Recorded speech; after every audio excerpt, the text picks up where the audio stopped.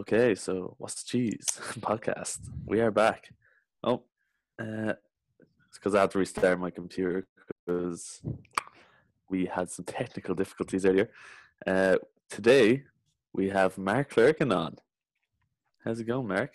Lads, how are things? Happy to be on the podcast finally. It was a narrow win in the polls, but Yeah, happy to have come out the victor. yeah. And do you have anything to say to your voters first?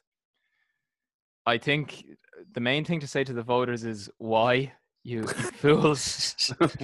I'd want to give commiserations to firstly to Jess Leonard, who I think is going to be a good first female guest on the podcast. We're waiting.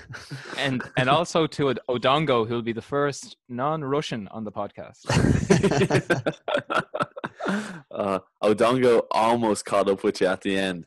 He had a few of the African boys throwing a few votes, I'd say. Yeah. If he shared it, if he had an Instagram, he could have an Instagram, we don't know. If he shared it, I think he would have got the few votes he needed to push on and beat you, Clerky, but unfortunately, he pulled a Mackie and didn't make an Instagram account. Well, see, Odongo is actually probably more socially active on Rush people's news feeds than Mackie. He is asking, like, sometimes he'd say stuff about, like, sending money, and sometimes, like, you know, it can be tough sending money over there. I know one of the lads in DCU, the guy he met, I think, might have tried to send money to him, and the person in the post office was like, just to let you know that what you're trying to send, it's not going to get to this guy, which is, like, it's tragic. But, you know, I suppose you're probably best going through a charity for that. But it's a different thing. But Odongo will be like, oh, you can send the money through this. Then you go to a lad like Mackie, who was playing poker last week and said to Louis, would Louis take a tenner in an envelope sent to his house? You know, so there's huge potential for Odongo once he gets over here. I wonder, could we do a Mackie Odongo trade? That could be a big benefit for the town. Mackie's infamous Sony Ericsson against I'd say Odongo probably has something better than the Sony Ericsson.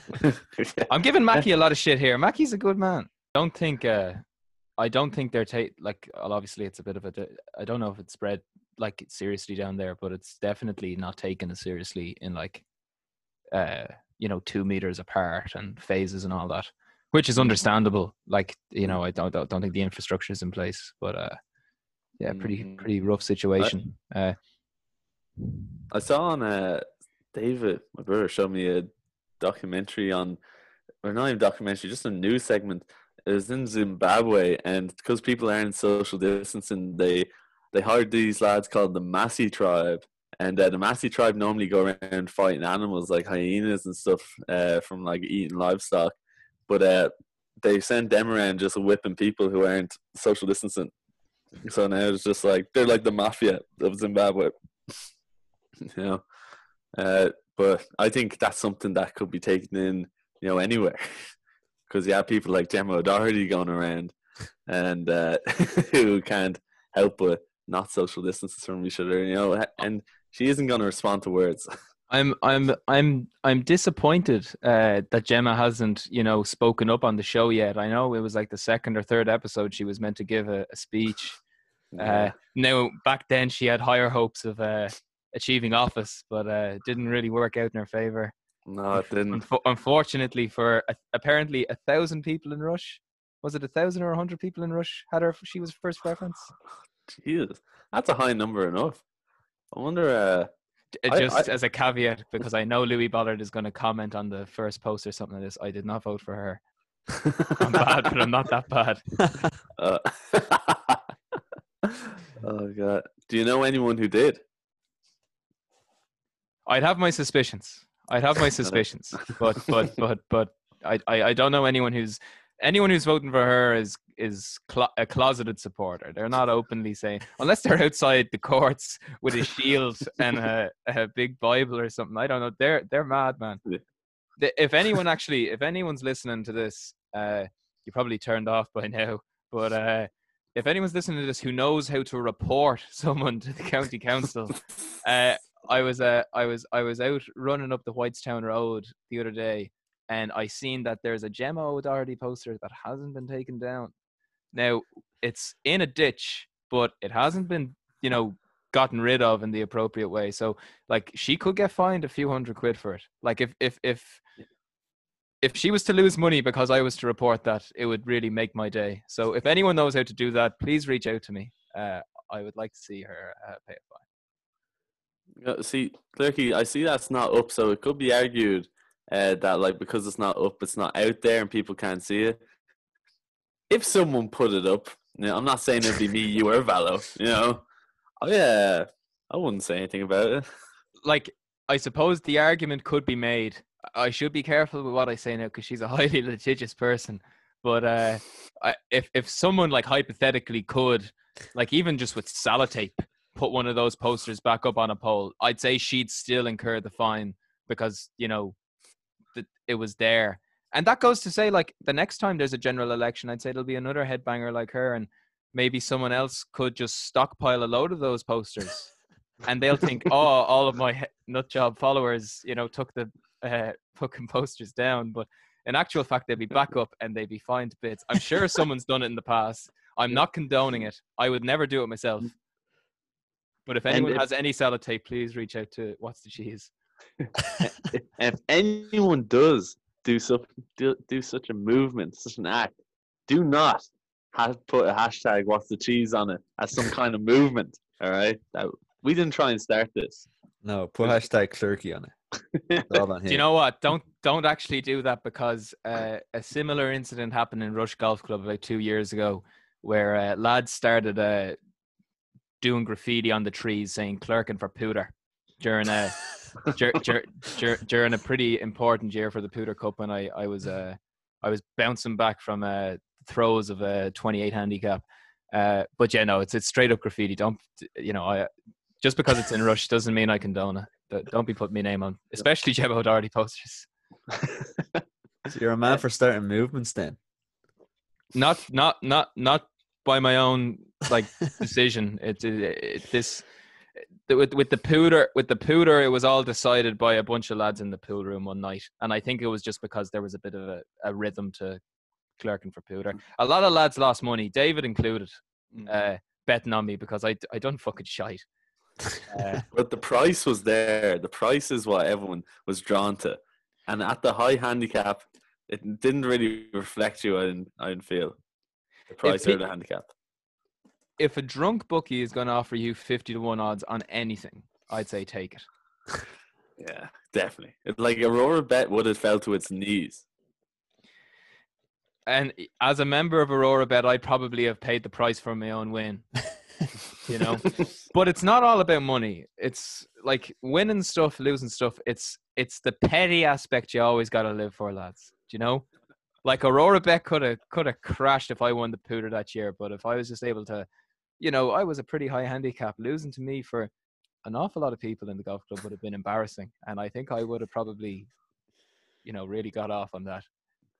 Who did you beat that year? Jesus, that was 2018. That was the year Robbie Farrell won. I didn't beat many.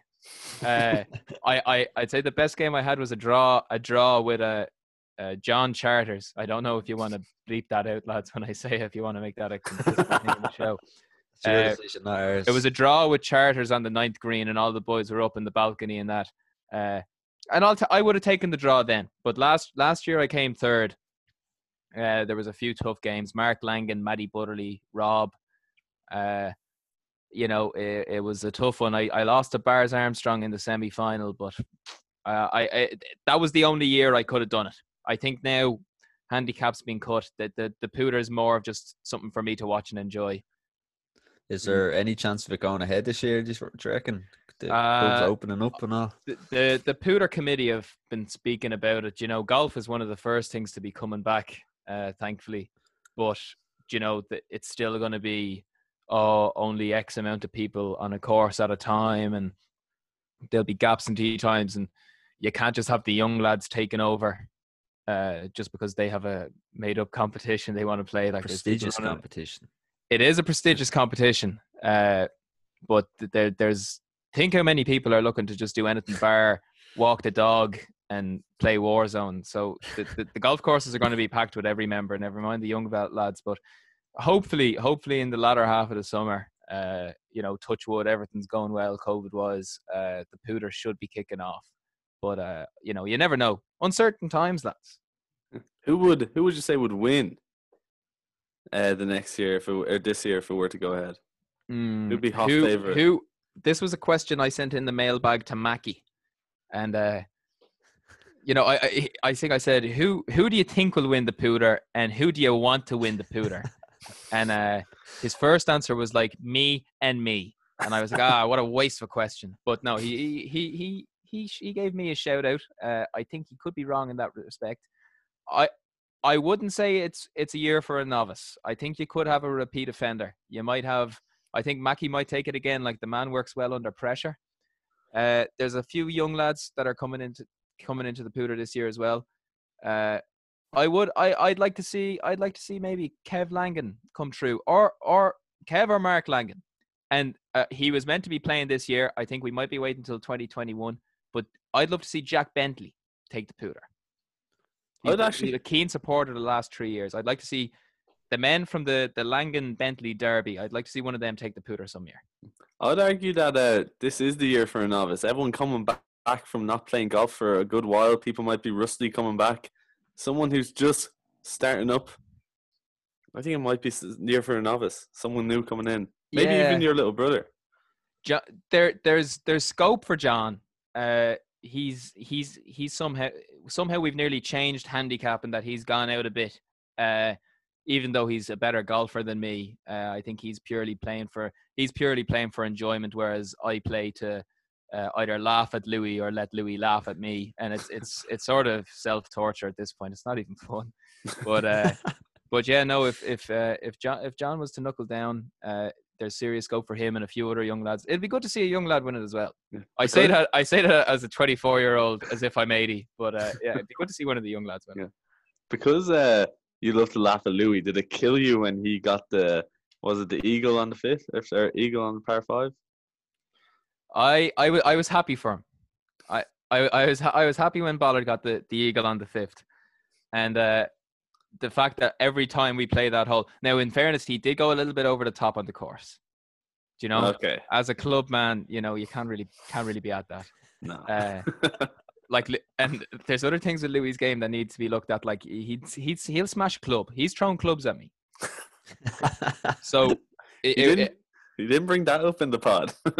he's a fiery sort, but no, it was good to see that he said it himself. Every time we play that hole now, the fifth, we go, oh yeah, we're aiming for eagle territory, and there's a nice like sort of reference to golf itself, as opposed to all the other holes where there's always a separate gag.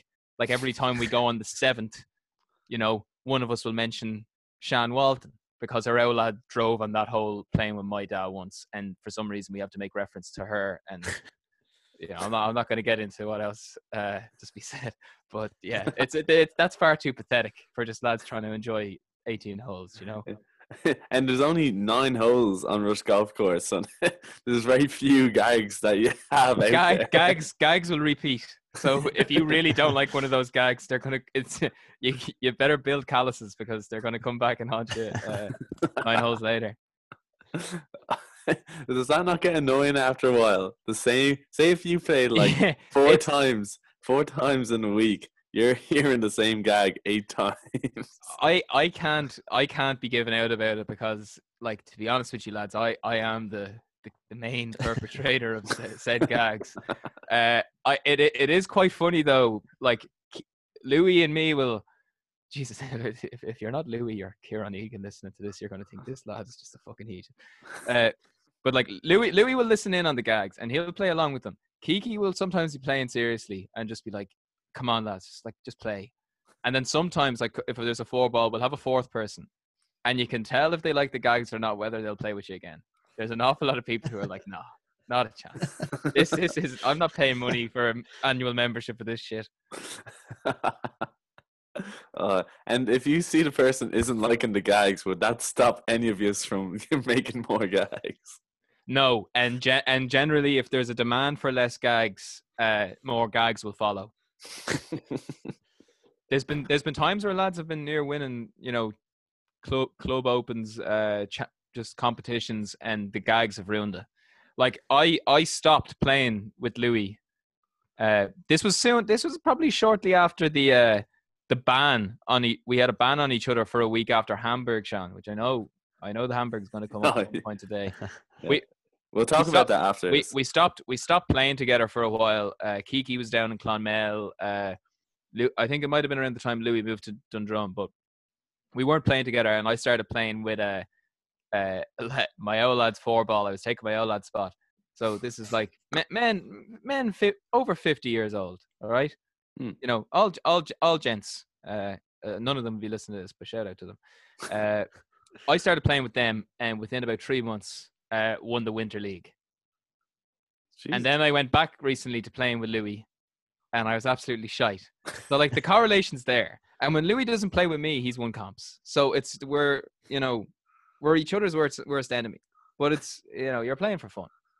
Who would you say is the best person you played with? That's a tough one. I brought him up earlier on. I love playing with Kev Langan. Kev Langan plays aesthetic golf. He plays like he's on the tour. Like he'll hit a shot high, and you'll just be like, it's one of the few sports where you actually like playing with someone who's better than you. As someone who's been in an awful lot of sports and been the worst person on the fucking team, it's good to actually enjoy watching the people who are better than you.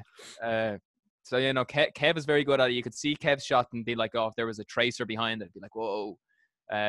Whereas, you know, in Rush, an awful lot of the players will tend to be like, oh, they know how to play Rush. They're good, but they'll hit ugly shots that will get good results. Mackie and Rob, you know, prime examples of that. So it's hard to say. Like, Mackie and Rob, excellent golfers. Aesthetically, definitely Kev Langan.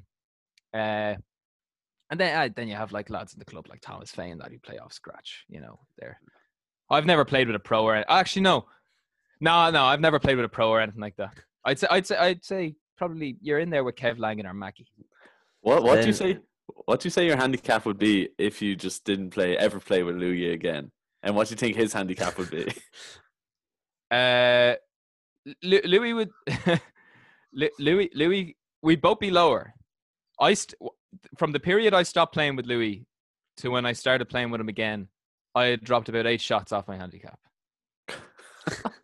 That's a huge amount, isn't it? Well, it was from quite a high one, so it's like the marginal cut would be tougher as it goes along. But I don't want it to ruin the gags. The main thing about the golf is the gags at this point. So we'll just have to try and find a solution. Maybe, you know, just I don't know, if we don't talk to each other, we'll gag for 9 holes and then play serious golf for the other 9. I don't know. We'll have to find a solution. Even if he was on the hole ahead of you, do you think you just shout the gags at each other every now and again? It's because it's not just talking; it's looking at each other. Like he laughs at me when I go up to putt, and if I hit a bad shot, he laughs at it. And then if I hit a good one that sinks it, which is like rarely enough, he laughs at that even more because it's so unlikely. And it gets in my head. I didn't let him for all of the Pooter 2019, where I done somewhat well. I didn't let him watch the games. He used to threaten to come down, and I'd say I'm walking off the course if he shows up. I've said like it's in my contract. He's not allowed to come down. And then I let him caddy for me once, and he was actually helpful. So it's like, you know, they have to strike a balance. I can't just have a ban on the man. You let him caddy for you. It's very, very privileged way of putting it. Well, you know, like he was on Rush turf, and as a former Skerry's Harps player, you know, it's a privilege to be on such turf. What did you make of his answers actually? I thought his answers were very good. I actually thought he gave a very good answer to the Skerry's Harps question. I don't know who asked that huge. There wasn't even a question, like you said last week, fellow. That rant. Yeah, I'll put my hand up and say that wasn't me, but I have a feeling I know who it was because they said parish and they spoke Oscuelga a bit. So 2 very good hints there. Yeah. Huge hints. Oh god, yeah. We'll leave golf for a bit, anyways. And Mark, you're a madman for traveling. You've pretty much nearly been. Someone said this about me. So I think Liam Costello said this about me. Or no, Rob said I was a travelled man. I'm not a traveller. You were you're not a traveler. Let it be said on the show. Not that that's a bad thing or anything, but you're No, well traveled. not at all. Not at all. Nothing wrong. Oh no. And yeah, what you said earlier, Hamburg. What do you remember of Hamburg, the mystery tour? Do you know, I remember about the mystery tour that I actually knew where we were going before we went, because what happened? I had something with work, and they were kind enough to not let me take the Friday off. So I had to just go. I had to just have the Saturday and the Sunday. So I had to ask Rob, where is it? And I'll book the flights. And I knew it was Hamburg about 2 months in advance. And that's why I showed up on the Saturday, thinking, all right, it's Saturday morning. I suppose the lads might be going for breakfast, or we might just go and have a few pints or something like that. I showed up at about 11 o'clock in the morning on the Saturday in Hamburg, and it was like that fella in Japan who went to work and then came back to his gaff in Hiroshima and just seen the entire town was like just devastated, like as if he had seen some like horrible war crime. There was men just lying on the floor screaming for water. Like it was a disaster. Now me and Rob had a nice room. That room was basically untouched, except when that one time the Dutch lads attacked it. Yeah.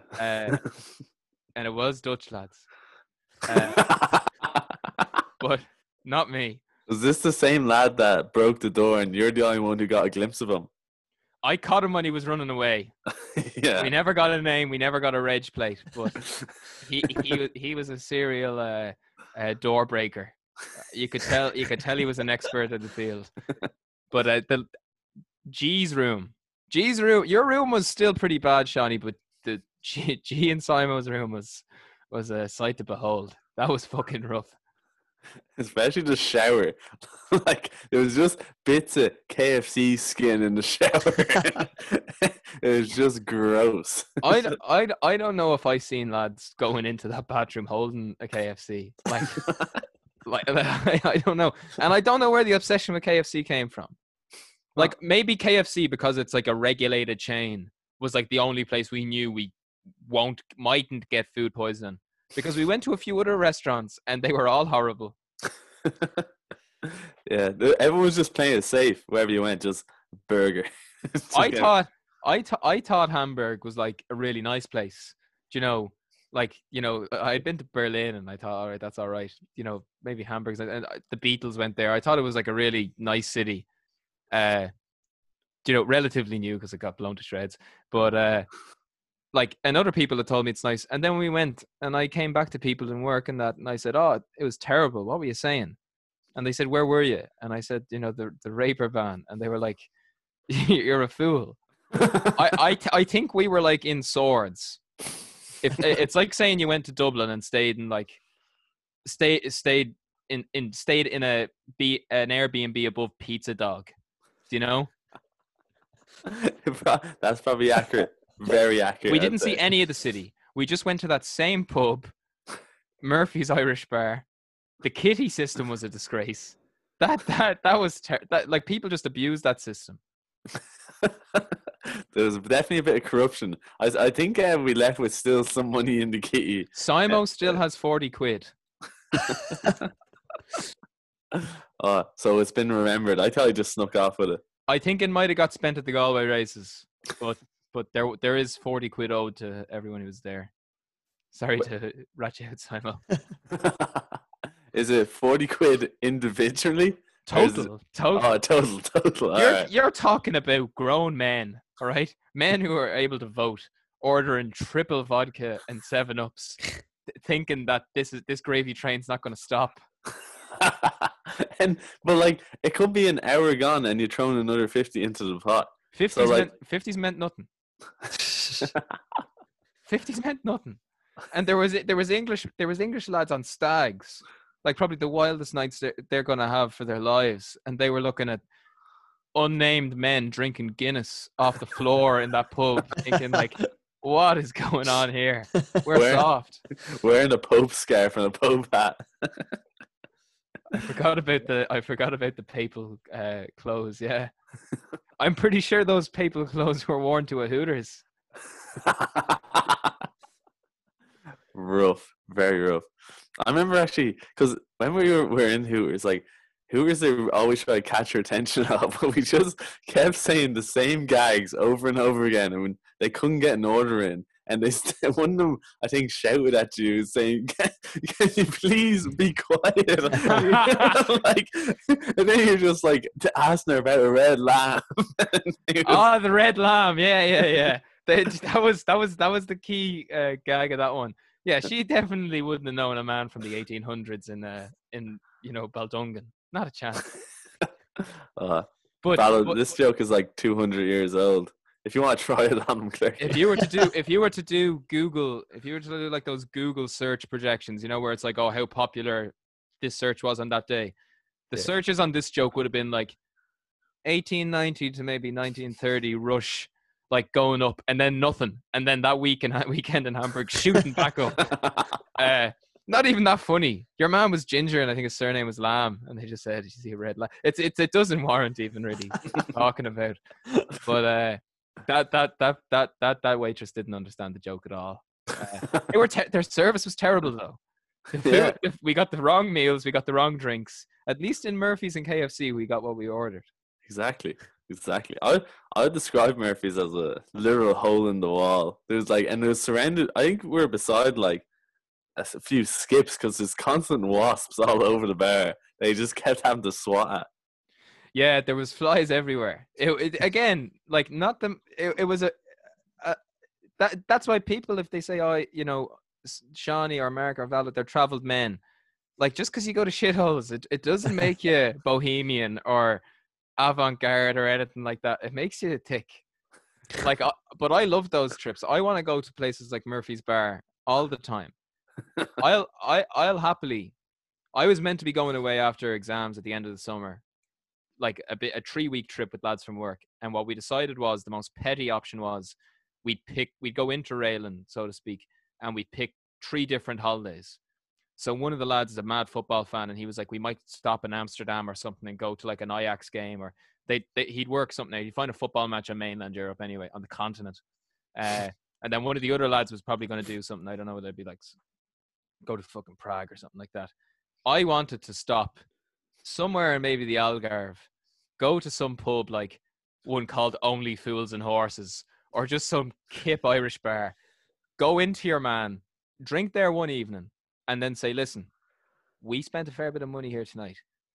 I'll give you 200 quid right now if we show up tomorrow, have our breakfast here, and you just keep bringing out pints.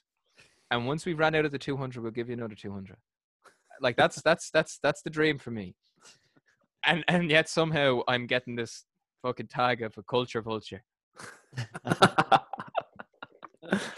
Has that happened before, where you just like at a bar and you just keep feeding them, like you have an agreement? I done that at another Irish bar, in Prague.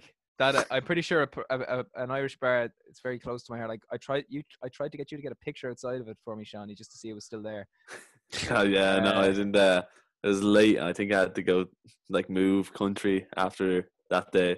Caffrey's in Prague, town square. If you're ever there, lads, it is about 6 times as expensive as any other bar in Prague, and it's the same beer you'll get in any other bar in Prague. But they're just taking advantage of tick English lads and tick paddies going over. Like it's not, because it's not for real Irish people. It's for people who are like, oh, this is a nice Southern Irish bar, And we went there and we sat outside and just kept ordering rounds and rounds and rounds. And by the end of the holiday, I realized I didn't spend. I did the price of the pint wasn't 50 cents a pint. It was the same as going to Walsh's. I'm a fool.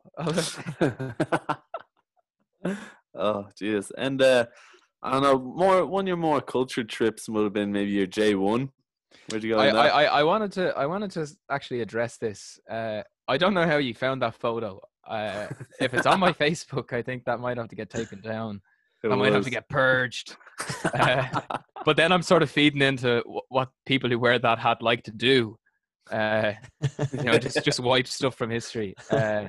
Yeah. I was in Chicago back in 2017, and yeah, there was a MAGA hat bought. We didn't know how bad things were at that stage. It was more of a gag than anything, you know. It was always Chicago's a a gag. dangerous place to play them sort of pranks. It's weird. Listen, I was going to save this for my rant, but Americans are like I was saying. I was a fool. Americans are idiots, man. Americans are like you get some people who are normal, but they're a minority.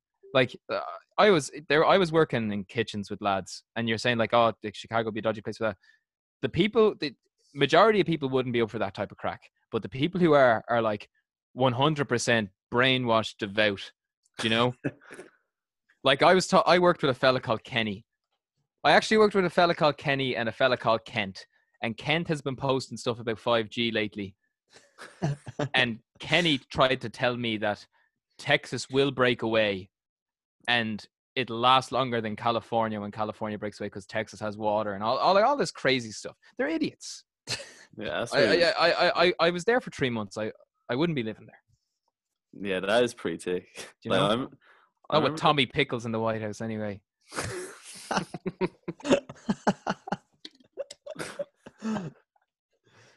Yeah, I thought that before with like Americans, like their opinions are all just based off of like some Alex Jones shite they've watched or some like really biased stuff. Like I always thought that's why Americans are so attached to like NFL. Because like NFL is just worked off stats. Everything's pretty much fact. You can kind of say what's going to happen in the next game if you look at the past like 10 games. Because someone has so many yards, and on average they're going to get this many yards. So like they don't have to work off opinion. They just have to like look back and like this is what should happen. It's a tough one because you'd be talking to Yanks, and they'd be saying stuff like, "Oh, it's the best country in the world, and they have freedom and stuff like that." And then you'd say, yeah, but like you can't go to the doctor. And I know lads a mate of mine came back from New York there, and he said he was talking to people working. He said they were like, yeah, no, like we can't afford it, but like we have the best doctors in the world. And he was like, yeah, but like what difference does it make if you can't afford it? And it's like, well, that's a price we're willing to pay to be the best. And it's like they're that stupid. But then at the same time, you mentioned NFL, Shawnee. I bought Madden a couple of weeks ago, and I'm terrible at it. I don't understand the tactics. It's really hard to understand. So like if some 8-year-old kid is able to understand Madden over there, like maybe I'm the stupid one. But there's definitely some weird ambiguity. Like they're idiots, but I think those sports are pretty hard to track. Yeah. I think it's hard to learn most sports if you don't grow up with it. And you're a Bears fan. I see. Yeah, I went to one NFL game when I was there, and it was a Bears and Broncos friendly. And I understood sweet fuck all of it. The one thing they do wrong over there is the chants. The chants are terrible. They're doing chants that like are from the 1920s, and it's like real cringy, awkward stuff. And not the breaks, the chants and that are terrible. But I haven't knowing the sport now and enjoying it. I missed out on the Super Bowl party that you went to, Shawnee. But Monday Club. With Kenny and Eric Hogan. And Glenn. Glenn showed up in the morning, yeah.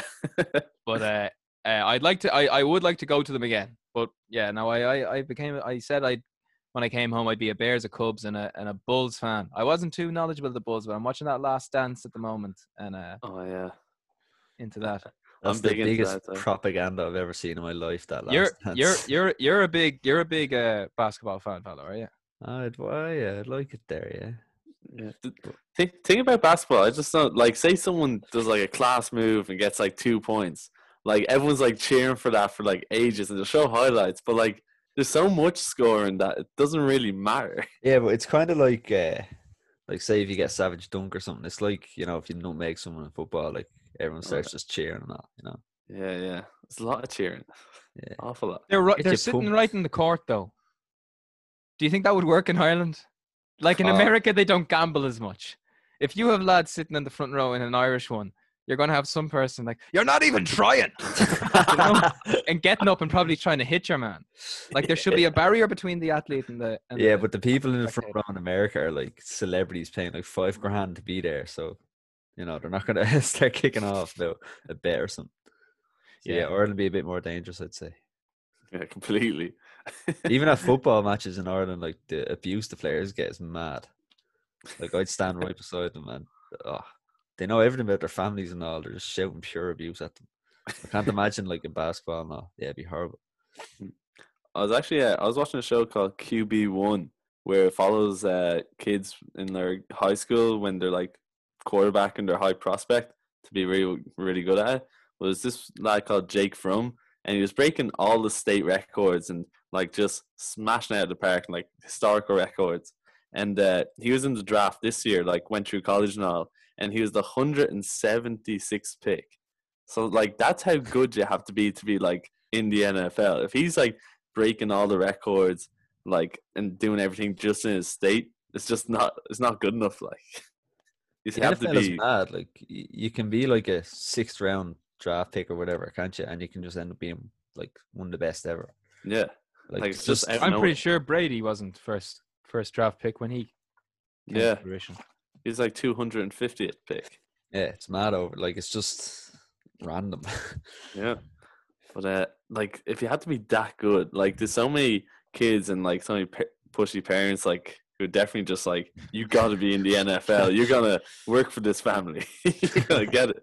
And then I wasn't in the NFL, so you're gonna be in the NFL.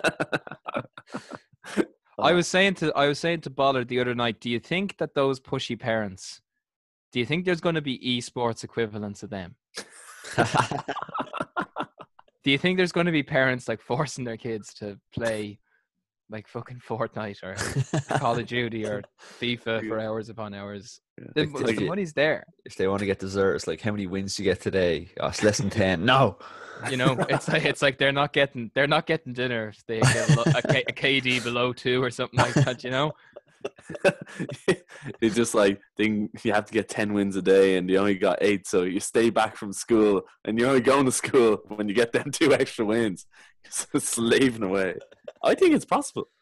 Yeah. Why not? What's to say that's not even a thing in like Korea where that's big now? Yeah.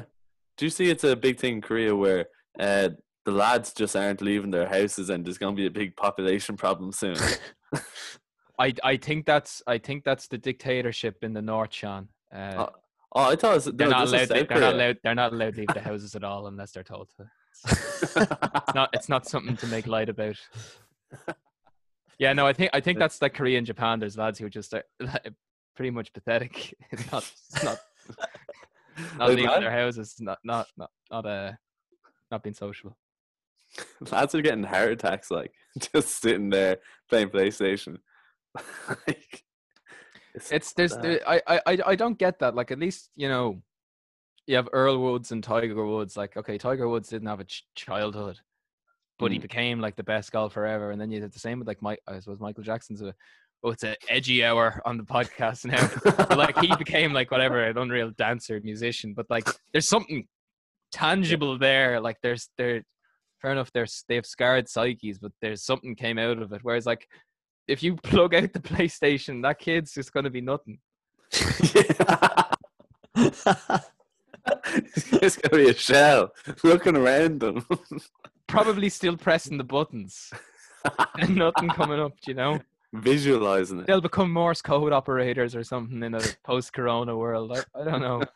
There'll be nothing for them. Only time they'll leave the house is virtual reality. Yeah. One of my friends, David Rourke's playing a lot of Skyrim virtual reality, like dragons chasing you and all. That'd be terrifying. And you have to like with the remote just swing your sword at them. Imagine like I'm surprised they haven't developed something where like you wear it and it's just like you get a little shock or something. They'd be playing COD and you're getting shot from behind and hit you in the back. Get You're just stabbed in falling. pain. Yeah. You'll just get I think Simon Holland was telling you just get PTSD. It'd be terrible. The only thing you should be using that VR for is like situations where you didn't say the right thing and then you turn around and you're like, I should have said that and I would have came off like really smart. Do you know? If you can practice those situations on VR, you know, you'll be as witty as they get when it comes to real life. But you won't have any friends to say it to because you're on VR all the time. I think actually, I remember I was shown something in college. It's like some idea Facebook we're looking at where you wear VR and you go into a chat room and like you're talking to people like and you're wearing gloves and all. I said it was like a bit sad and all, but like people are really buying into it. Like oh, if I want to like talk to my friends like across town, I just had to put on my VR goggles and say hi. Like I think it's too far. I think it's a step too far. But You maybe gotta think what's in it for Zuckerberg. Tinfoil hats on. yeah. You know, how much money is he making out of all of this at the moment? Him and Bill Gates. Them putting up their 5G towers. You know, Facebook stand to benefit from that. What do you make of 5G towers, Mark? I don't have any opinion of my own, so I'm just gonna read. No, I'm only joking. I was listening to Tony Cantwell. You know, Shawnee, I'm a big fan of his podcast. He's a lovable loser. But he was saying, all right, if people like Gemmo, sorry again, highly litigious. If some people are like not abiding by social distancing rules and saying it, going to 5G protests and stuff like that, that's not on. And I'd sort of agree with this. But if you're skeptical of 5G, like if you're just like, maybe they should, you know, look into is putting 5G mast towers beside someone's gaff safe, that's probably warranted. I'm like protesting them for COVID, yeah, that's tick. That like they should be locked up, straight up straitjacket. But like I remember when AirGrid got brought into Rush. Oh crap, they're going to sue me as well now. When they brought AirGrid into Rush, I remember people saying that like having the interconnector in the town was going to give people illnesses and stuff like that, you know? I suppose they do their due diligence when they bring these things in. I don't really care. Yeah. Would you like to be living next door to a 5G tower? Yeah. Probably better than your neighbors at the moment, Sean. That's very harsh on yourself, Mark. Very harsh. But no, relating it, you're right. Relating it to COVID, like saying, no, it's not COVID. This is 5G that's attacking us. No, that's tick. Yeah, just pure tick. Like they're just coming up with an excuse. Otherwise, it'd just be a conspiracy if like there was no COVID that 5G might be. Those people will take the slightest hint of evidence on their side. They'd be like, oh, you know, one of the papers about it said, you know, it's not 100% certain. So, you know, but like if you said, oh no, but we've got mountains of evidence on the other side, they'd be like, you know, that was written by Zionists or some, I don't know, some weird stuff. Like they don't weigh it up.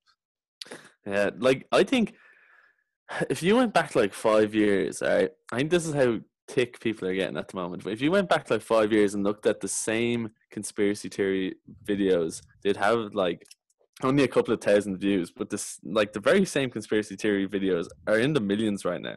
Like everyone's just has their tinfoil hat on for some reason. Like they're getting way bigger. If you watch your man All Gas No Breaks on YouTube, he's only a newly found comedian.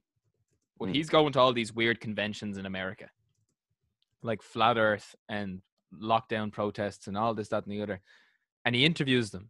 Like they think he's sincere media or whatever, but he's just taking the piss. But all of them, the link between all of them, the UFO conventions, Jesus, I'm like Eddie Bravo here. I don't I'm already a fucking nut job as it is.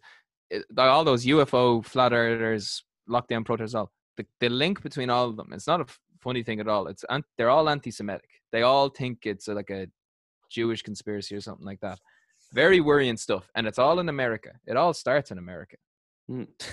I never really get the Jewish conspiracy theories. Like neither do I. Yeah, I don't get it. Everyone just seems to have it in for them, like constantly. When the real answer is it's people from Skerries.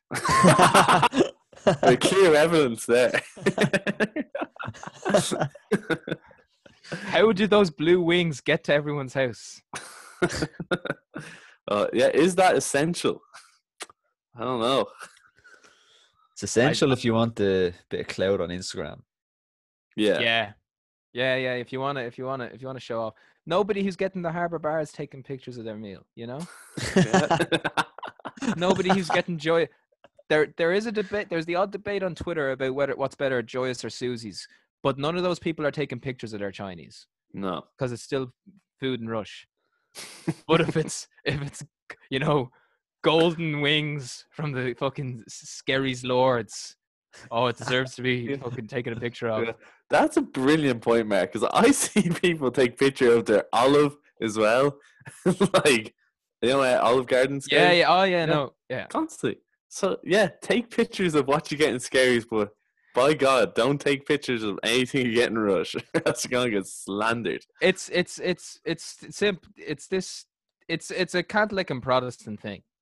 Like, it's like being being ashamed of taking a picture of anything in Rush. Do you know? Like if people probably take pictures of stuff they get in Jerry's, just because, I don't know, children in Skerry's. Here's me going to the bottle bank in Skerry's. Notions.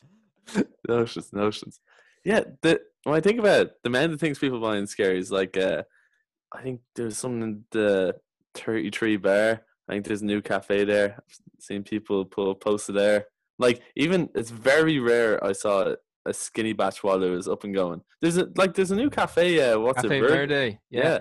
I haven't seen a picture. Haven't seen one picture. No need for a picture. What color is their cup? I don't know. People in Russia are too busy living in the moment, you know. A little bit more cultured. Watching. I'm very disappointed we didn't get to have this podcast in where it usually is. By the way. Yeah. You know, it is a shame. You can name there's the a few place. scales from. I don't want to give them the business. But there used to be lobster races in there. Do you know, stuff like that? If that wasn't Skerry's, that'd be recording it. But there are actually lobster races in there. I was told there was lobster races in the jacks there on tiles, and that's how it'd be constant like clickety clacketing, and it'd just be lads, fishermen, like racing lobsters in the jacks. Like that's probably why that stuff doesn't happen in Rush, because everything was just so mad that what's the point in taking a picture of a set of wings when you have a boat crashing into an island just off the beach, or a fucking I don't know, lobsters racing there. Or a fucking Oscar nominee just going down the street to collect his dog being minded. Do you know? Who are you talking about there? Brendan Gleeson and Gleeson, yeah. His wife is from Rush. That's true. I forgot about that. There's actually they are seen a lot around Rush. No one really goes up to them because we're too living in the moment. That's an Irish thing, I think. Yeah. I was once in an elevator.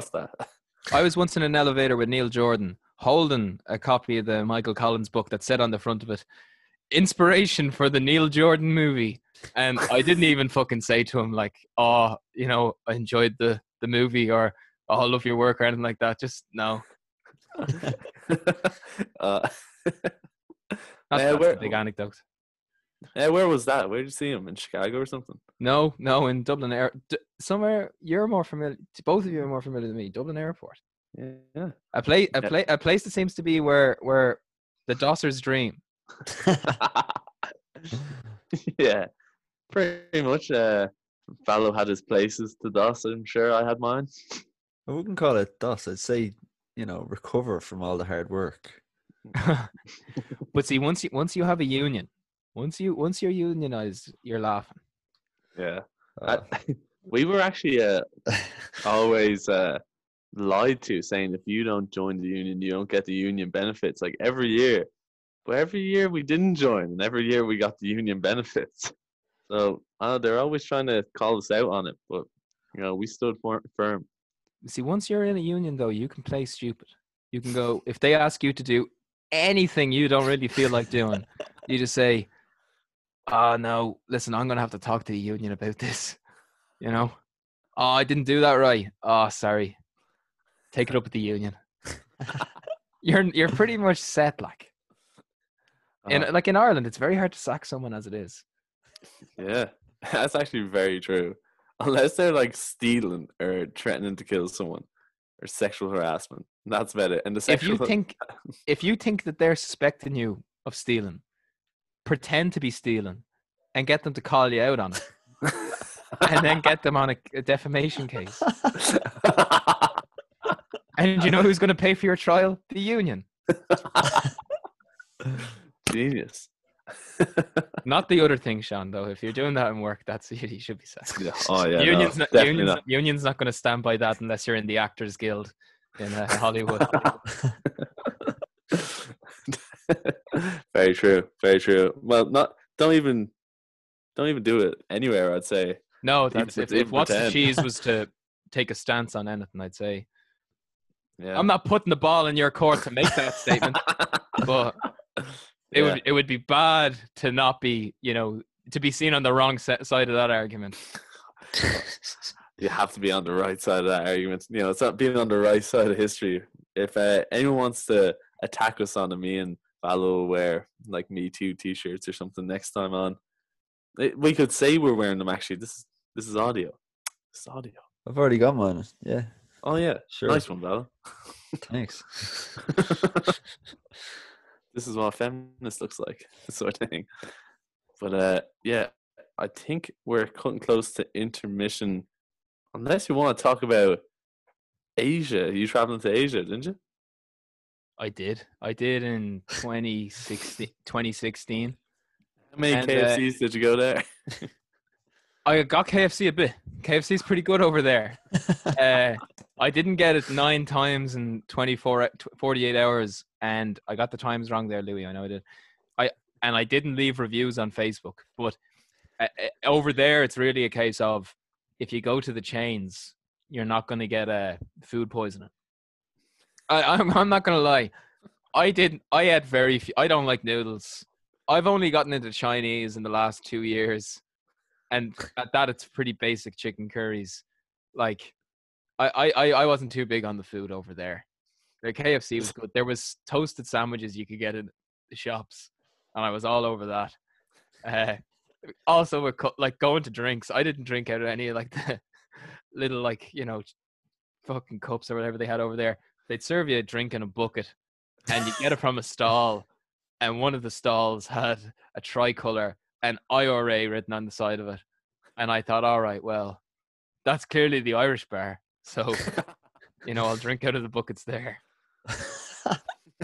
Yeah. It's a weirdo spot. Very cheap. Okay. Yeah, it's just that you said the same thing about Asia as you did in Hamburg. Man of the world. Yeah, like you won't get food poisoned if you go to the chains. You it's don't just a common excuse. Once you leave Rush, you can't really take comfort in the quality of the food you're being served. I suppose you're but like if you're buying from Tesco, like a lot of it's not. Most of it's coming. Most of it is from Rush. Most of it. I wouldn't say most of it. Yeah, if you see the posters for the farmers who are growing food for Tesco, most of them are from Rush, or a few of them are from Rush. Yeah. Now I doubt the fucking Brillo pads are from Rush that you buy in Tesco. There's probably some connection to Rush there, or the packet of Maryland cookies or something. They're not coming from Rush, but yeah, you take the big shoe. Yeah, you take the risk. I don't think any of the biscuits are made in Rush. I think you could rank by aisles. Most of the things aren't made in Rush. But are they connected to Rush? Oh. That's a different story. Are they connected to Rush in what way? They're all stored in the, what is it? I want to get this right. The 9th biggest usable space building in the world. Unfortunately, it's 10th. Oh, shit. The 10th largest building in the world by floor space. Just out in Turvey, the Tesco warehouse. Yeah. The first 2 being the Boeing factories in America, and the third one being Mecca. If you don't know what that is, read up. Cultured swine. And the other, I don't know what the other ones are. But, hopefully, I don't know if that Tesco one went from 9th to 10th because someone was messing with a forklift. I heard some stories. I don't know if they're true. Like we only see this on Wikipedia, don't we? Like, how official is that? Was someone from Skerries get on and edit it? Or? If I, maybe there's guys who are like working in the tourist office in Mecca and thinking, oh, we're getting a little bit of trouble here from the Tesco warehouse. Again, if someone was to cause damage to the Tesco warehouse, it'll drop in ranking, leaving Mecca and the Boeing boys safe. Do you know? And like that's in the middle of nowhere. They could easily add to that number they already have. I think they're in the middle of doing that. You think so? Yeah, no, I was told. And there's not even you were told. Is there even a sign there or anything? Like, how did someone find this? There's a sign. There is signs. Where There is the sign? there is signs when you go up by the Flow garage. Oh, I've never seen Jesus, a sign. Sean. I thought it'd be something that catch my attention. It's a good thing this is a Rush podcast, not a turvy dual carriageway podcast. They're roundabout. Podcast host wrecked. Must watch. Yeah. Will we go into intermission, Val? Yeah, I think we should take a break. Okay. Clerky, put your feet up, have a little rest, and then we'll get back to business in a few minutes. Cool. How's that sound? Sounds good, yeah. Talk to you in a bit, lads.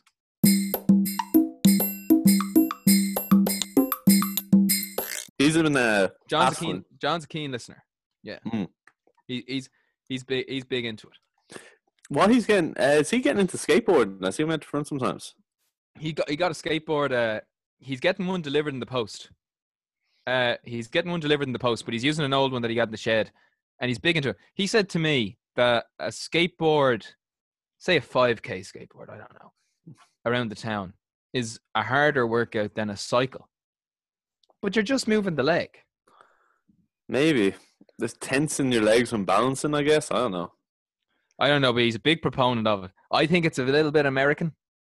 Very American. I wouldn't do it myself. I have no balance. Started off, but like if you're in like Canada or America, it's a pretty normal thing. You see some guy skateboard past, you don't go, "What a prat." Yeah. In Limbiog, I'm actually noticing Eddie. I thought it was just us, but everyone's getting deliveries now. Whenever like a postman comes in, like everyone's just at their doors waiting for them. Yeah. We still haven't really nailed that down in our house. James has been waiting on a haircut set for about 6 weeks now. So he had John cut the hair, and that's why the back of his head he looks like an old monk. I noticed. Yeah. My old lad has like a raw blade from like here down, Valo. Where do you order from? America. All right, that's why. All right. Why do you get it from there? It would have been like just as cheap from Amazon. They don't know how to do online shopping. they're not good at online shopping. Okay. But like I don't know. I'd only buy from UK and Ireland. Buy local. Not giving them my fucking money. No, because like I got. Actually, this is a pretty good COVID one.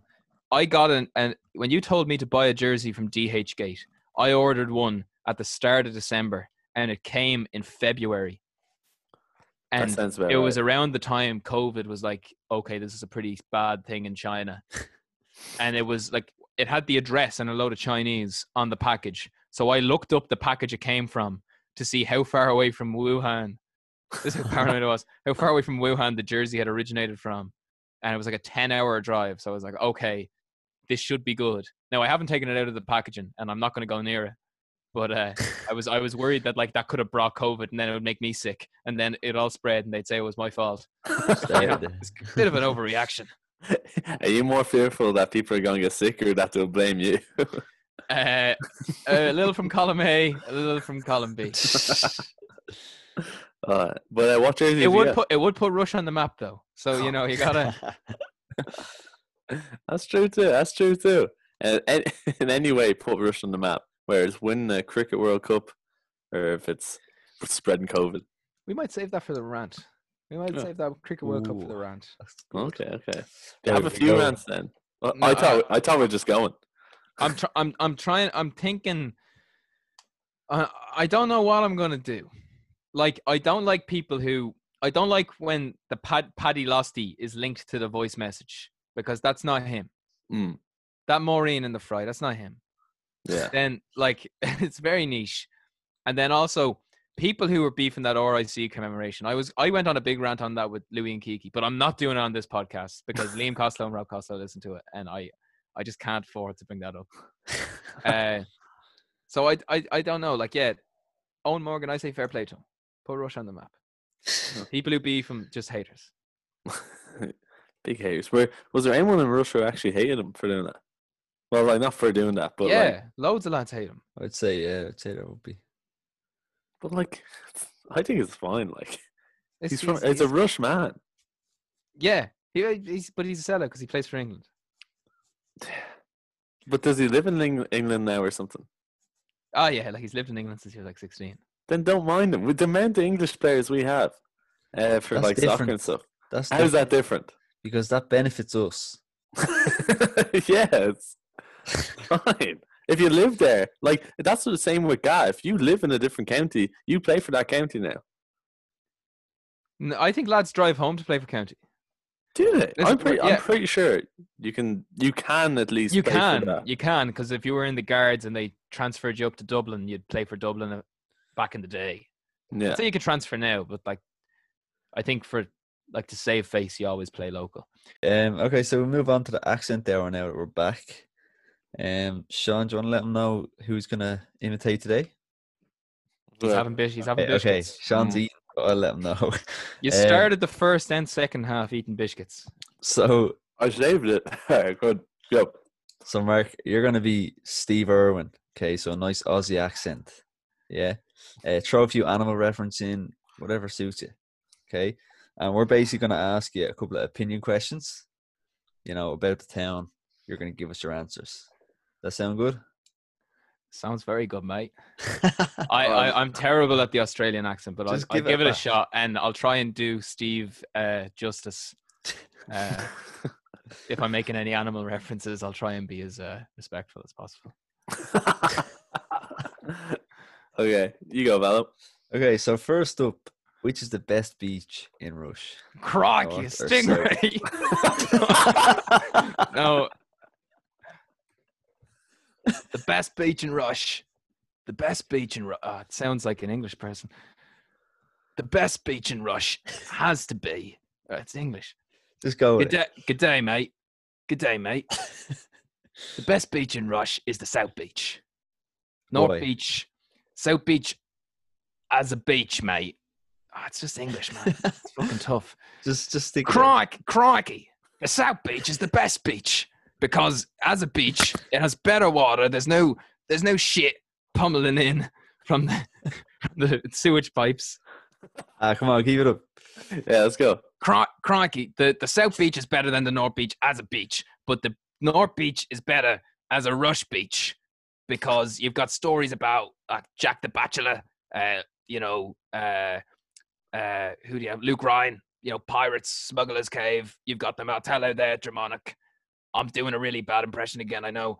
But the South Beach as a beach where you chill out, go for a swim, nice views of Land Bay being the main thing. You got to go for the South Beach. It's the South Beach, mate. Shrimp on the barbie. I can't do it, man. It's very like EastEnders. I know, it's gone straight to England. I suppose that's where Australian accents come from initially, originally. Yeah. But it's very. I'll keep it up. But yeah. Okay, have a go. Okay. You're a fond patron of Walsh's. What do you think the top 3 roughest nights of the year for that pub is? Crikey, mate. One thing I can say. Crikey, the 3 wildest nights in Walsh's. Well. Yeah. It's like going toe to toe with a stingray. Some of those nights, or it's like you see a few mad crocodiles in there in the pool room.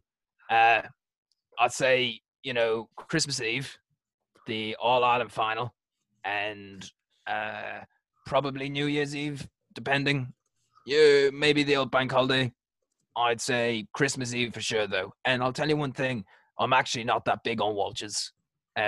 On those nights, I prefer to be a little bit more like one of those slots and chill out in the lounge at the drop-in, have a few nice pints of gin, and then sneak into Walsh's when things are really heavy and people think you were there the whole night. Because I can't wait 40 minutes for a drink.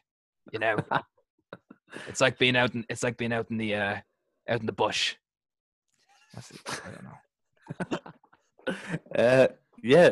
I actually think the most wild night I've ever had in Walsh's was after Robbie Brady scored that goal against Italy. What was the wildest night you've ever had in Walsh's? I was at that night. No, I was at that day. I went to Walsh's. I watched the game. You know, we were all screaming like a bunch of hyenas. And then this is the most rushed thing. I had to leave after the game to go to the blessing of the graves. Did you come back? I did, yeah. So I went out that night, but I had to go to the blessing of the graves after the game. So within 30 minutes or so, it went from crikey, mate. It went from screaming, drinking pitchers of I think Budweiser or something in Walsh's to listening to that shitty gramophone that they haven't updated since the 60s in Whitestown. But wildest night in Rush, the night of the Leeds pub crawl was a pretty wild one. That was when we went as a Leeds team from pub to pub. Besides that, probably the day in the All Ireland this year. Oh, Paddy's Day last year. Has to be Paddy's Day last year. It was my first year on the driveway, Nyla's driveway. This is just an English accent, lads. I'm trying, but it's tough. We were all at Nyla's driveway, mate, and then we went to Walsh's that night, and it was the night where certain people were thrown out 3 times in the one night by Joey. Oh, Jesus. What about best chipper or best takeout in Russia? What do you think of that, Steve? Crikey, I wouldn't order the seafood. This is really. Try this. I hope his family aren't listening to this. I don't think it's likely. Okay, pre-COVID, I always went to Rocco's. You got to go. Every Friday and Saturday night, like a slippery eel, I was going into Rocco's getting my snack box. You know, that's how nature works. It's all repetitive. It works like a poem. It's just rhythms. Genoa's pretty good. I had a bit of a falling out with the staff at the Haldi, but we reconciled all our differences, and I actually love the Indian. If I was to refer back to a past podcast with Luke Hosford, I would love to have a dinner with Sprite because we had the exact same taste on everything Indian.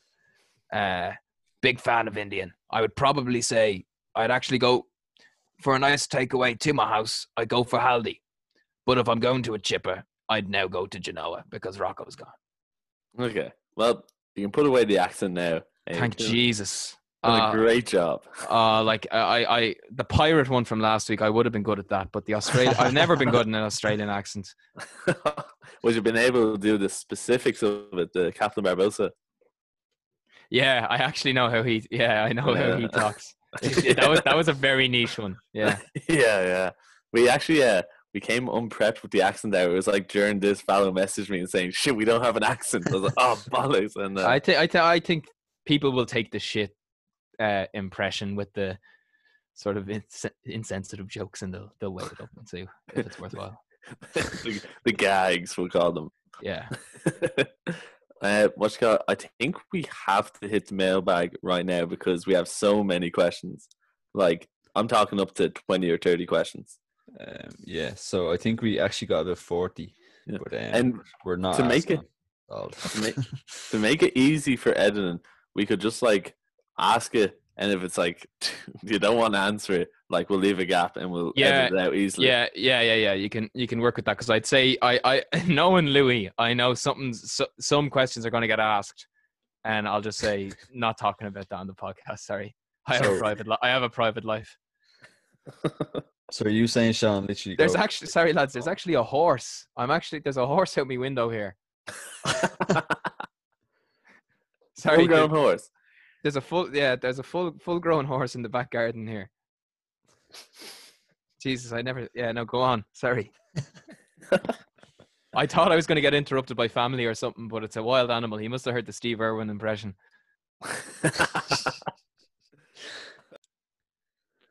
Hello. Can you discuss your family's history of putter versatility on the golf course and its advantages? I did you say it was just the use of a putter, nothing in relation to skill? Just the versatility. Yeah, you see, I think whoever's asked that question, they haven't referred to it as like a genetic default that, you know, I've inherited and my dad probably inherited somewhere. John has also inherited it, sadly, that all of us will use a putter from about 100 feet out in the course. My dad doesn't use irons. He has a pitching wedge and sand wedge, and the rest is all woods and putters. He has 2 putters and 2 jiggers in his bag, and he uses one putter from outside 100 feet, another putter from inside 100 feet, and it's disgusting to watch, but he knows how to do it. And I classic do a derivative of that, but then when I play like a parkland course, I'm fucked, and it doesn't work whatsoever. But in terms of the versatility, like, not everyone can do it, and it's I wouldn't recommend it. It looks stupid. You do it with an actual golfer, they're going to think you're a fool. But when it works off, the payoff is unreal. When you hit a putt from like 100 feet and it gets, you know, maybe within 10, 15 feet of the pin, like they'll think, Jesus, he's God. You know, I don't like the gags he makes on the course, but my God, can he hit a putter? Yeah, it's something that it's nearly a gag in itself, that like I can't stop using it now because people sort of know us as a family of people who are using putters from 100 feet. But it does work if you're new to golf, or if you're just thinking, do you know what, the putter's not until the other half of the summer, I might as well practice. Just start hitting the putter where you're going to use a wedge. There's no need for a 60-degree inrush. Links Golf, hit the if you're on the 5th and you're at the trees, you hit a putter. Don't hit it too hard. Just hit the putter and it'll go. You're not going to go right or left. You're just going to go straight. Yeah. Sorry. With the putter, do you go all the way back over your shoulder? No. I done that once and hit a man in the chest, and he's no longer a member of Rush Golf Club. Maybe as a result. But no, you don't do that. You'd go back. If I'm on the podcast here, the lads can see. I only go about as far back as probably maybe the length of maybe like a school ruler away from my right arm when I'm going in. There's not too much like velocity into it. It's all in the grip you have. If you have a really hard grip of it and you just go boom, boom, you go fast enough with it, you might get a bit of a chip with it as well. But no, there's no full swing. If you're doing a full swing, you're doing it wrong. Okay, good answer. Okay. Like, I'm just like filtering through the questions because I know you want to like some of them, or like by right not answer them. What's the best mission to do in Warzone? As in, like, the best strategy? It just says best mission, so probably best strategy. Yeah, well, I got a win last night. Uh-huh. It took us 6 weeks to get a win until I got it with Dave about 2 weeks ago. But yeah, best strategy is like what Louis said last week. You know, you sort of just go in with the zone. You let the zone move in behind you, the gas. I don't even know if you play this game, lads. I know, Sean, you're not too fond of it, but Fallow, I don't know if you have a PlayStation. But you go in with the gas. Don't do too many scavs. Louis is obsessed with the scavs. You don't need that. And you don't need to be messing around with fucking recons or anything like that. Don't be doing the scav. Just work in with the zone and pick your fights. Don't shoot anything that moves. Pick your fights. In fact, the game sort of benefits being a coward for about 90% of the time. That's why I've gotten wins most of the time. Just let someone else. Last minute. Like in work, someone else is going to do it. If you just sit back, someone else will do it. And then if you just climb in at the end for the glory, you know, that's what I'd say. Don't be a hero, even though it's a game where you can be a VR hero. Don't do it. I'll try that out next time. Be a coward. All right. So next question is, why does the Easter Bunny have eggs? Because rabbits don't lay eggs. I don't know who asked that. That's a really weird question. Why does the Easter Bunny lay eggs? Because rabbits don't lay eggs. Why does he have eggs? Rabbits don't lay eggs. I don't know. You could be going down some Alex Jones alien rabbit hole there. Maybe David Icke was right, and maybe all these rabbits are just, lizards. I don't know where that question's coming from. That has nothing to do with Rush. I brought this book on Fingal to this podcast today, where I've highlighted stuff about Rush and all these stories, and someone's sending in a question about the Easter Bunny. Whoever asked that question, contact me directly. You've made a fool of me on air.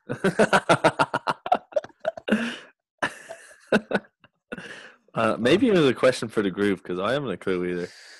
I'm glad I asked it though for that reaction. I'd welcome your input on that one, lads.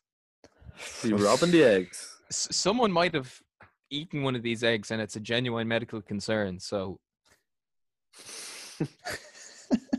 okay, will we move on then? Sean, do you have a question? Yeah, sure. I don't know how we're gonna fix up to that one, but Plurkin, would you be pro or anti-treaty? I think that's one of the Costellos asking that one anyway. There's actually a picture in the room. I'm looking at a picture of my great granddad in a pro treaty uniform, so I'd have to say I'm anti-treaty. No. I'd be pro treaty and pretty much a Fine Gael supporter. So hate me as much as you want there, lads. But I'd be pro treaty. So yeah, okay. Because actually, I'm willing to. I completely understand the anti-treaty view, and a lot of the time there is positives to it. But no, I think if I was looking back, hindsight being 20/20 and everything, I'd pro treaty. Are you actually getting sick of the things on Twitter of everyone's either bashing Sinn Féin or Fine Gael like now? Everyone's just like one side or the other, and it's just constant. It's all that's happening on feed. It's getting Americanized. I don't like. You see, that's the people give out about this two-party Fianna Fáil, Fine Gael thing. But at least when those two are there, it stops this whole threat of Ireland going American and being like, you got full Sinn Féin type of left situation and a Fine Gael right situation, and they both go completely like they go to their extremes, and then it's like, all right, well, you're only one or the other, do you know? And then, like, as opposed to what we have at the moment, where you have a few other third parties, you got like the Greens and the Soc Dems and that. Like I didn't vote for Fine Gael in the last election, but I'm a floating voter. But I do think it's annoying when you see some stuff on Twitter. Twitter's easy when people are writing behind a screen what they'd say. They probably wouldn't say it in the pub to someone's face. I think, regardless of the politics or anything like that, I think Fine Gael have done an awful lot of wrong in the last government. Having said that, and at the same time, I think Sinn Féin have an awful lot of good proposals, stuff on housing and Sláinte care and that. Also, obviously, they have their own legacy issues. Anyone who's listening to this who's a Sinn Féin supporter, I've probably spoken to them about it before. But they also have a lot of good things. But I think overall, like, they shouldn't be attacking people personally. A lot of people have a pop at Varadkar, because he's gay. Like, there's an awful lot wrong with the man in terms of, like, maybe his leadership style. Despite, I think he's doing quite a good job at the moment, but maybe like how he's spoken about certain people and that in the past. Have a go at him for that, but don't have a go at him because he's gay. And the same thing with, like, your man Owen O'Brien. He's a pretty good, housing shadow minister for Sinn Féin. Don't have a go at him because he ordered fish or something like that in takeaway, or he ordered like fancy fish or something like that. Like, that's stupid. Why are you having a pop at him for that? Have a go at his policies. I'm not saying I wouldn't generally like vote Sinn Féin, but I wouldn't have a pop at them over personal stuff they do. Just have a pop at their policies. So yeah, no, that's the thing on Twitter. I don't care what you say if you're actually reading a party's policies and critiquing it, but be willing to have a conversation. Ryan Keegan, he'd be a big man on Twitter for putting up pretty left stuff, but Square's always open to a bit of conversation. He sees both sides. I think once people are doing that, they're fine. Having said that, don't message me with anything. I think when you start calling out their personal stuff, it's getting to like Hello Magazine stuff where like Leo wore this or said something like something nothing to do with their policies or anything like that. just like they're calling out personal stuff. Like I It's said, just stupid. Do you know? Mm. It's like, oh my God, you see Hitler wore the same tie clip this week at that rally. I don't know what they were talking about, but he looked like a real dunce. Like, come on, Yeah, hop on. in a way. A lot of the people who put up that type of stuff on Twitter don't even have an interest in politics as well. I see. They're the type of people who were in school, didn't even do fucking history or something like that. So I tend to just I just tend to not pay attention to the personal stuff they post.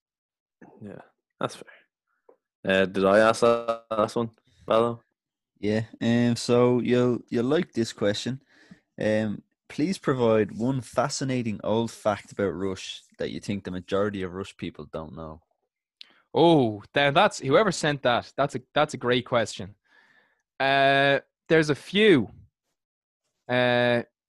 Jesus, where would I start?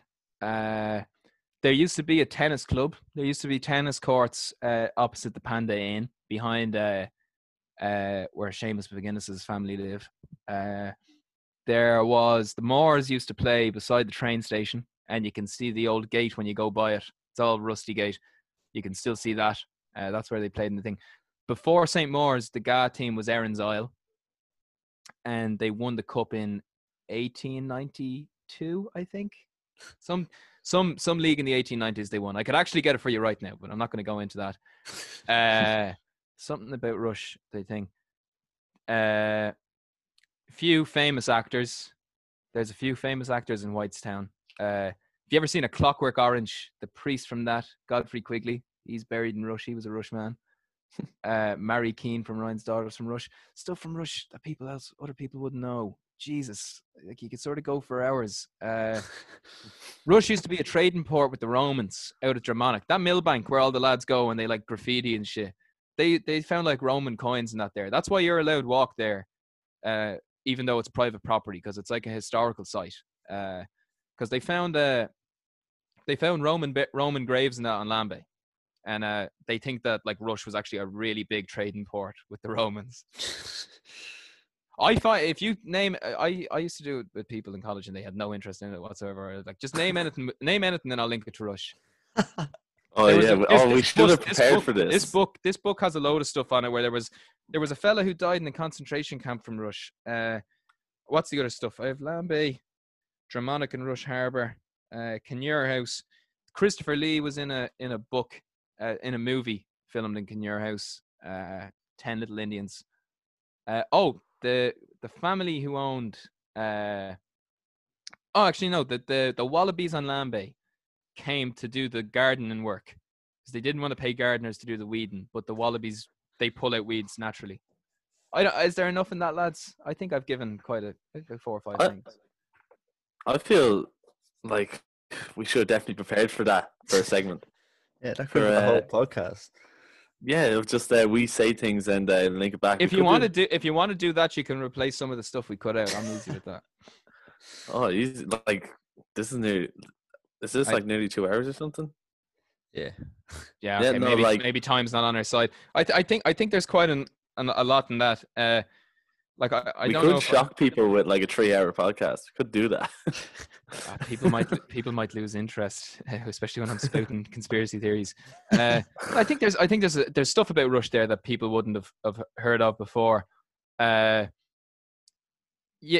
Like the Brits used to have a pretty big foot, and they used to train down in Rogerstown and that. So Rush wasn't really that big of an IRA town, if anyone was thinking it. There was an attack on the barracks on the Lower Main Street, but not like Lusk. Lusk were the real rebels. Oh, Rush used to be a part of Lusk. Actually, that's a big one. Rush seceded from Lusk. So don't be beefing Lusk, lads. How did that work? Can you explain that a bit? If you look at maps, there's a website that I got. There's like some Lusk history one. Rush used to be a part of Lusk, and if you look at the old maps, it was Lusk. And then out of nowhere, Rush just sort of like evolved. But yeah, Rush broke off of Lusk. Jesus. Didn't know that. Jesus. Oh my God. Again, none of that stuff you can really prove. So, you know. And you said it all off the top of your head. You've been just spoofing. No. That's I believe that to be true. But like again, most of the sources I have for this are, you know, elderly people and pub men. So, like if you're going to ask me to go to the archives and prove it, like there's very little I can prove. Like I don't know, they can't really prove, but Walsh is apparently almost as old as America. So, like I believe these historical facts. At least I want it. And what's the harm in wanting to believe it? It's alternative facts, as Tommy Pickles would say. You're big Tommy Pickles. Alternative. I gotta give the man some disrespect after everyone coming into this podcast thinking I'm a MAGA hat wearing supporter. Tommy Pickles. But yeah, am I asking the next one? Yeah, fire away. I think I answered that. Now I'm only asking this because it was asked twice, like two different people asked the same question. How's the love life? I think that they're actually, that's Kiki and Louis, but they're playing. It's a two pronged actually, because they're doing it twice themselves. It's like a 4-pronged joke. That's 2 inside jokes. I don't know. Currently single. If you want to put that in the thing, not an advertisement. People More might of be happy to hear a public service announcement. Okay. How does Jam Park compare to other courses that you've played? Maybe that wasn't Louis and Kiki, and I've ruined it. That's a stupid joke. If anyone hears Louis or me talking about Jam Park, it's this awkward. It's this stupid idea that, like, if you were talking to people who are really into golf and they were like, "Oh, did you see the course got done up in Rush?" You'd be like, "Yeah, I play a course out in Swords," and they'd be like, "Oh, like Swords Open or something?" And you're like, "No, it's a Jam Park." Oh, you don't need a bag of clubs. You don't need that. I just use the one club, and it's always in the club for me. And then it'd be like, "You're paying what for a membership?" I just pay £5 and I get to play in the bar. The bar is right where the course is. It's quite a creative joke, but that's good. It'll turn people off playing with you. Yeah. Tell the story when you got lost in Bulgaria.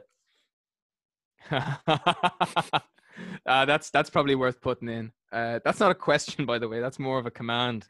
Yeah. You might want to change the criteria for your mailbox, because Louis got quite a rant last week, and now I'm getting someone to tell me to humiliate myself on air. I got lost on the first day because I thought when you wear those big ski pants, I don't know if you've been skiing, or like even in a snowy area, but like anytime it was snowing in Ireland, if I was just wearing my like tracksuit bottoms or something, if I had my phone or money, if you fall in the snow or something, it gets soaked and your money gets destroyed, or your phone get destroyed. And imagine your phone got destroyed and you couldn't contact anyone in a foreign country. So instead, I just didn't bring my phone and I brought a little bit of money, and I forgot my balaclava and gloves, and we were going up to the fucking like ski school or whatever, where you get your skis and your boots and this, that, and the other. But I needed to buy gloves somewhere, so I seen this shop that was selling gloves, and the sign for it outside, it said Jones. It was Jones's ski shop, obviously a Russian name. I thought this was hilarious, and in my head, to myself, I didn't know I didn't say this out loud. I was like, "Oh, brilliant! I'll go and get gloves there. I'll tell the lads to wait." Instead, I just turned around to Louis and I was like, "Hey, Louis, it says Jones." Went into the shop, bought the gloves at an extortionate price. Came out, they were all gone, and I didn't know how to contact them because I didn't have the phone. So I got these English fellas to try and log into my Facebook and contact them. Realized I forgot my password. Went back to the house to see if there was a house key. Didn't get into the house because there's no house key. Went all the way back up. Some policeman came up to me and was like, "Are you okay, my friend?" And I was like, "Yeah, like, do you have Facebook if I can contact my friend?" And he's like, you need help, my friend. So I said, "Do you know what? Every hotel, the last time I was in a hotel, they all had internet cafes. They're like little places where you put £2 in, you can use the internet." That was probably maybe 2006. I went to about 4 hotels and I was like, "Do you have in a very sort of condescending way, they obviously know what I'm talking about, "Do you know what the internet club or the internet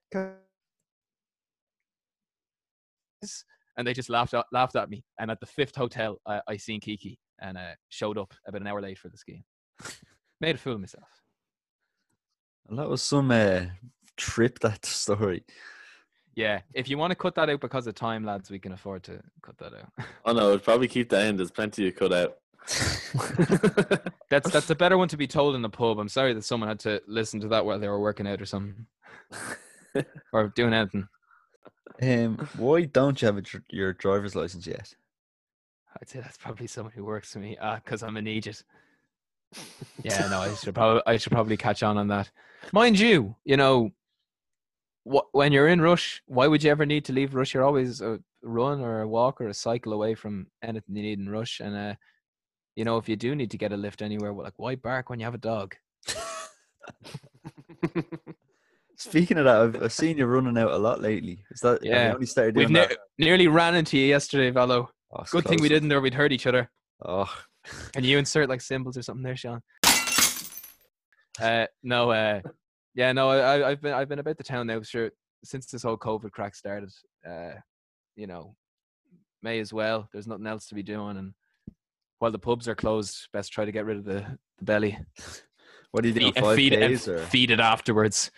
5Ks on a Monday and on the weekend, and the rest are 10Ks. The time was terrible at the start, but classic getting through with it now. Averaging below, never only broke into 4-minute odd average once, and if I beat 6 minutes, I'm happy. I'm around 5-minute odd now. Oh, you're getting it done. That's what counts. Fair play. Yeah. Always listen to What's the Cheese on a Monday when I'm doing it, but I won't be listening to this one. I think there's something psychotic about running around the town listening to your own voice. It'd be American Psycho. Oh, good. What do you think of normal people? I think Louis he didn't really paint himself in a positive light by saying he was jealous or watch it and it makes him sad because they're all happy. Like, they're not really that happy in the show. I think I gave a pretty vivid description to Dave the other day, Shauna. I'm not gonna go into normal people on this. It's a good show. Sally Rooney's a good author, so yeah. Okay. It's a good show. Very neutral. Okay, well, Yeah. okay. Not much. Can you see one you want to ask, Valo? They're not much. You've probably touched on it already, but what's your favorite Rush story?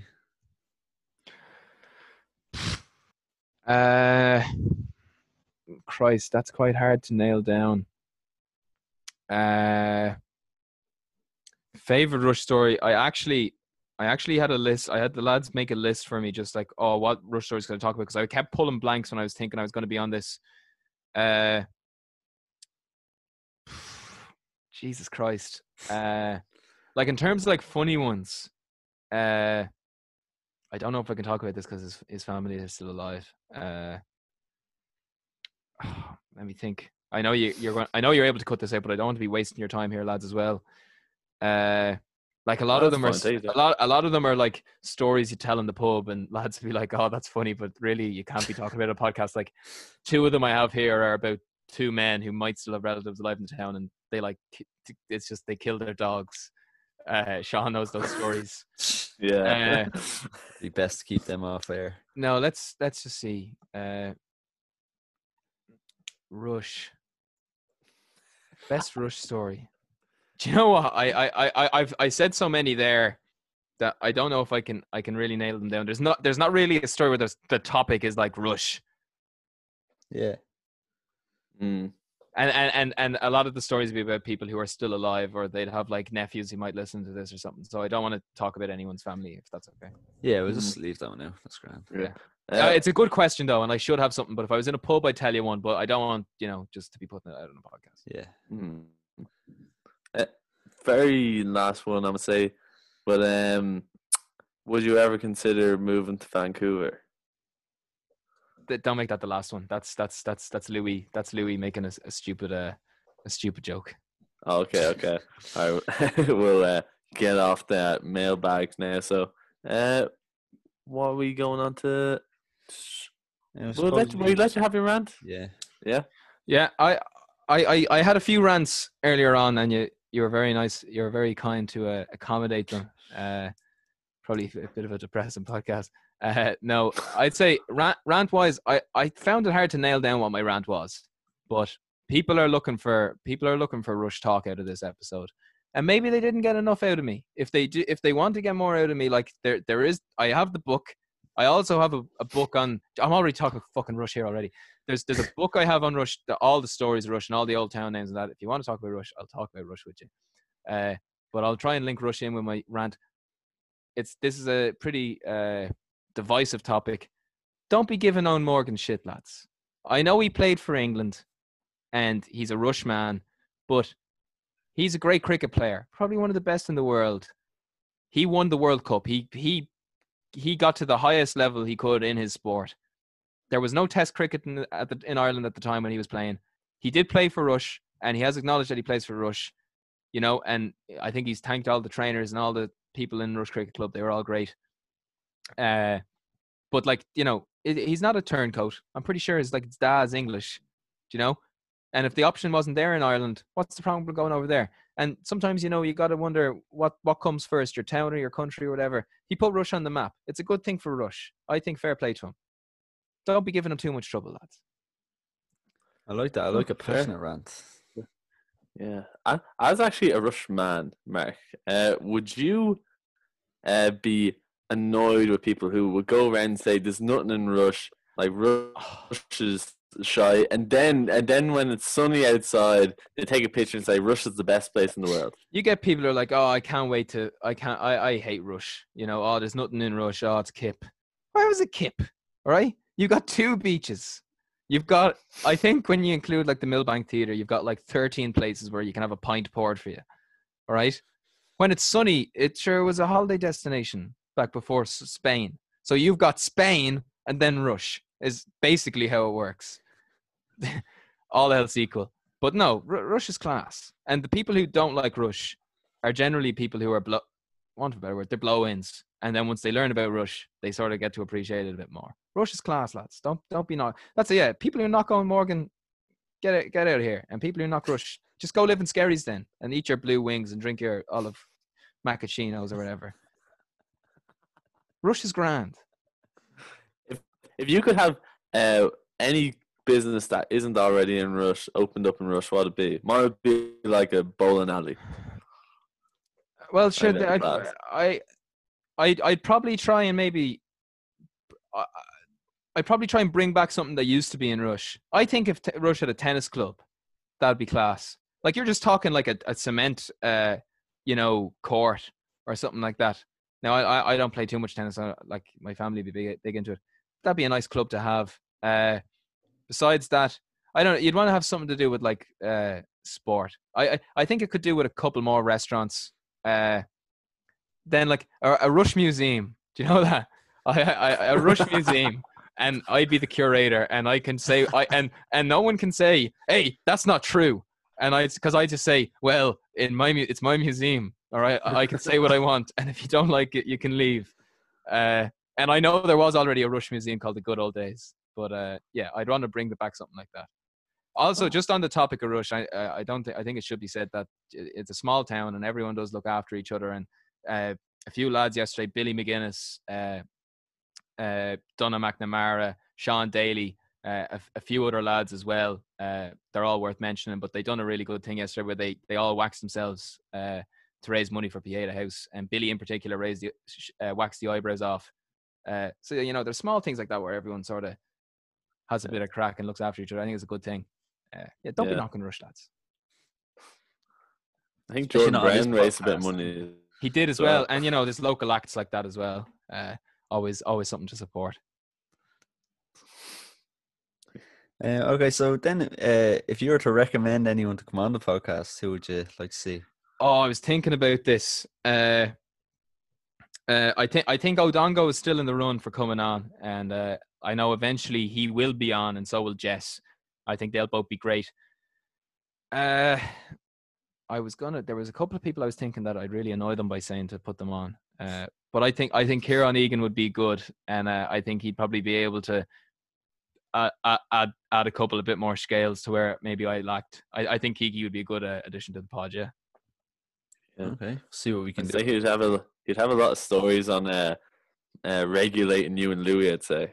Yeah, like I think if anyone's listened to this who isn't familiar with like Aurora Bet and that, they've probably already taken taken from the last two podcasts what Louis and me are like, and that Kiki's the bit of sense that just keeps us regulated. Yeah.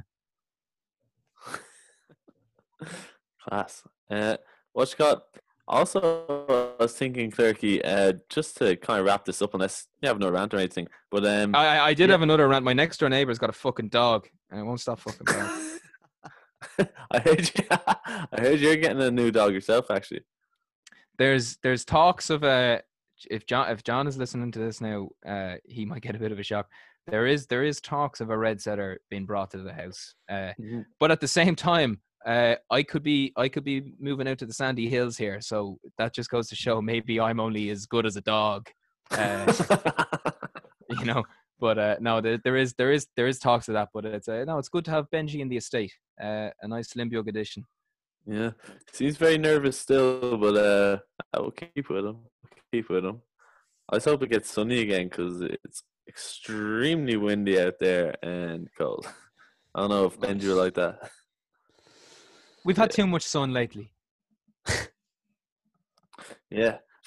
Actually, what do you think of there being tanning beds in Rush? Do you think that's a very Rush thing to have on the main street? I'm pretty sure the first tanning bed invented was actually from Rush. So yeah, it's good that it's still there.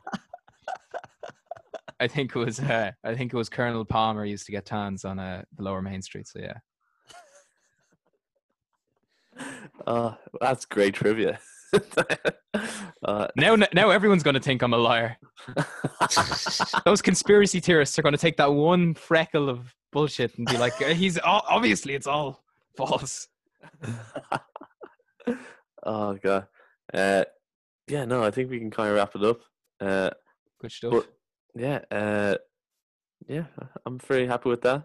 Did very well, Claire. Thanks very much, lads. I was looking forward. I'm a regular listener. Long time listener, first time caller, Joe. No, I really appreciate you taking the time to have me on and let me talk shite about Rush. Looking forward to the next one, whoever it is, and safe to say I'll be voting in the poll. So keep up the good work, lads. It's keeping people sane during lockdown. How long an episode would you want if Odongo did get on? I think whatever time he suggests. He's a busy man, and with technical issues and stuff like that, you don't know how long it could be. You could maybe do several people in one. You could have like the what's the cheese telethon and just like go to different people. Yeah, if we just talk to ourselves, and if you're going, who knows a lot about that, and call them.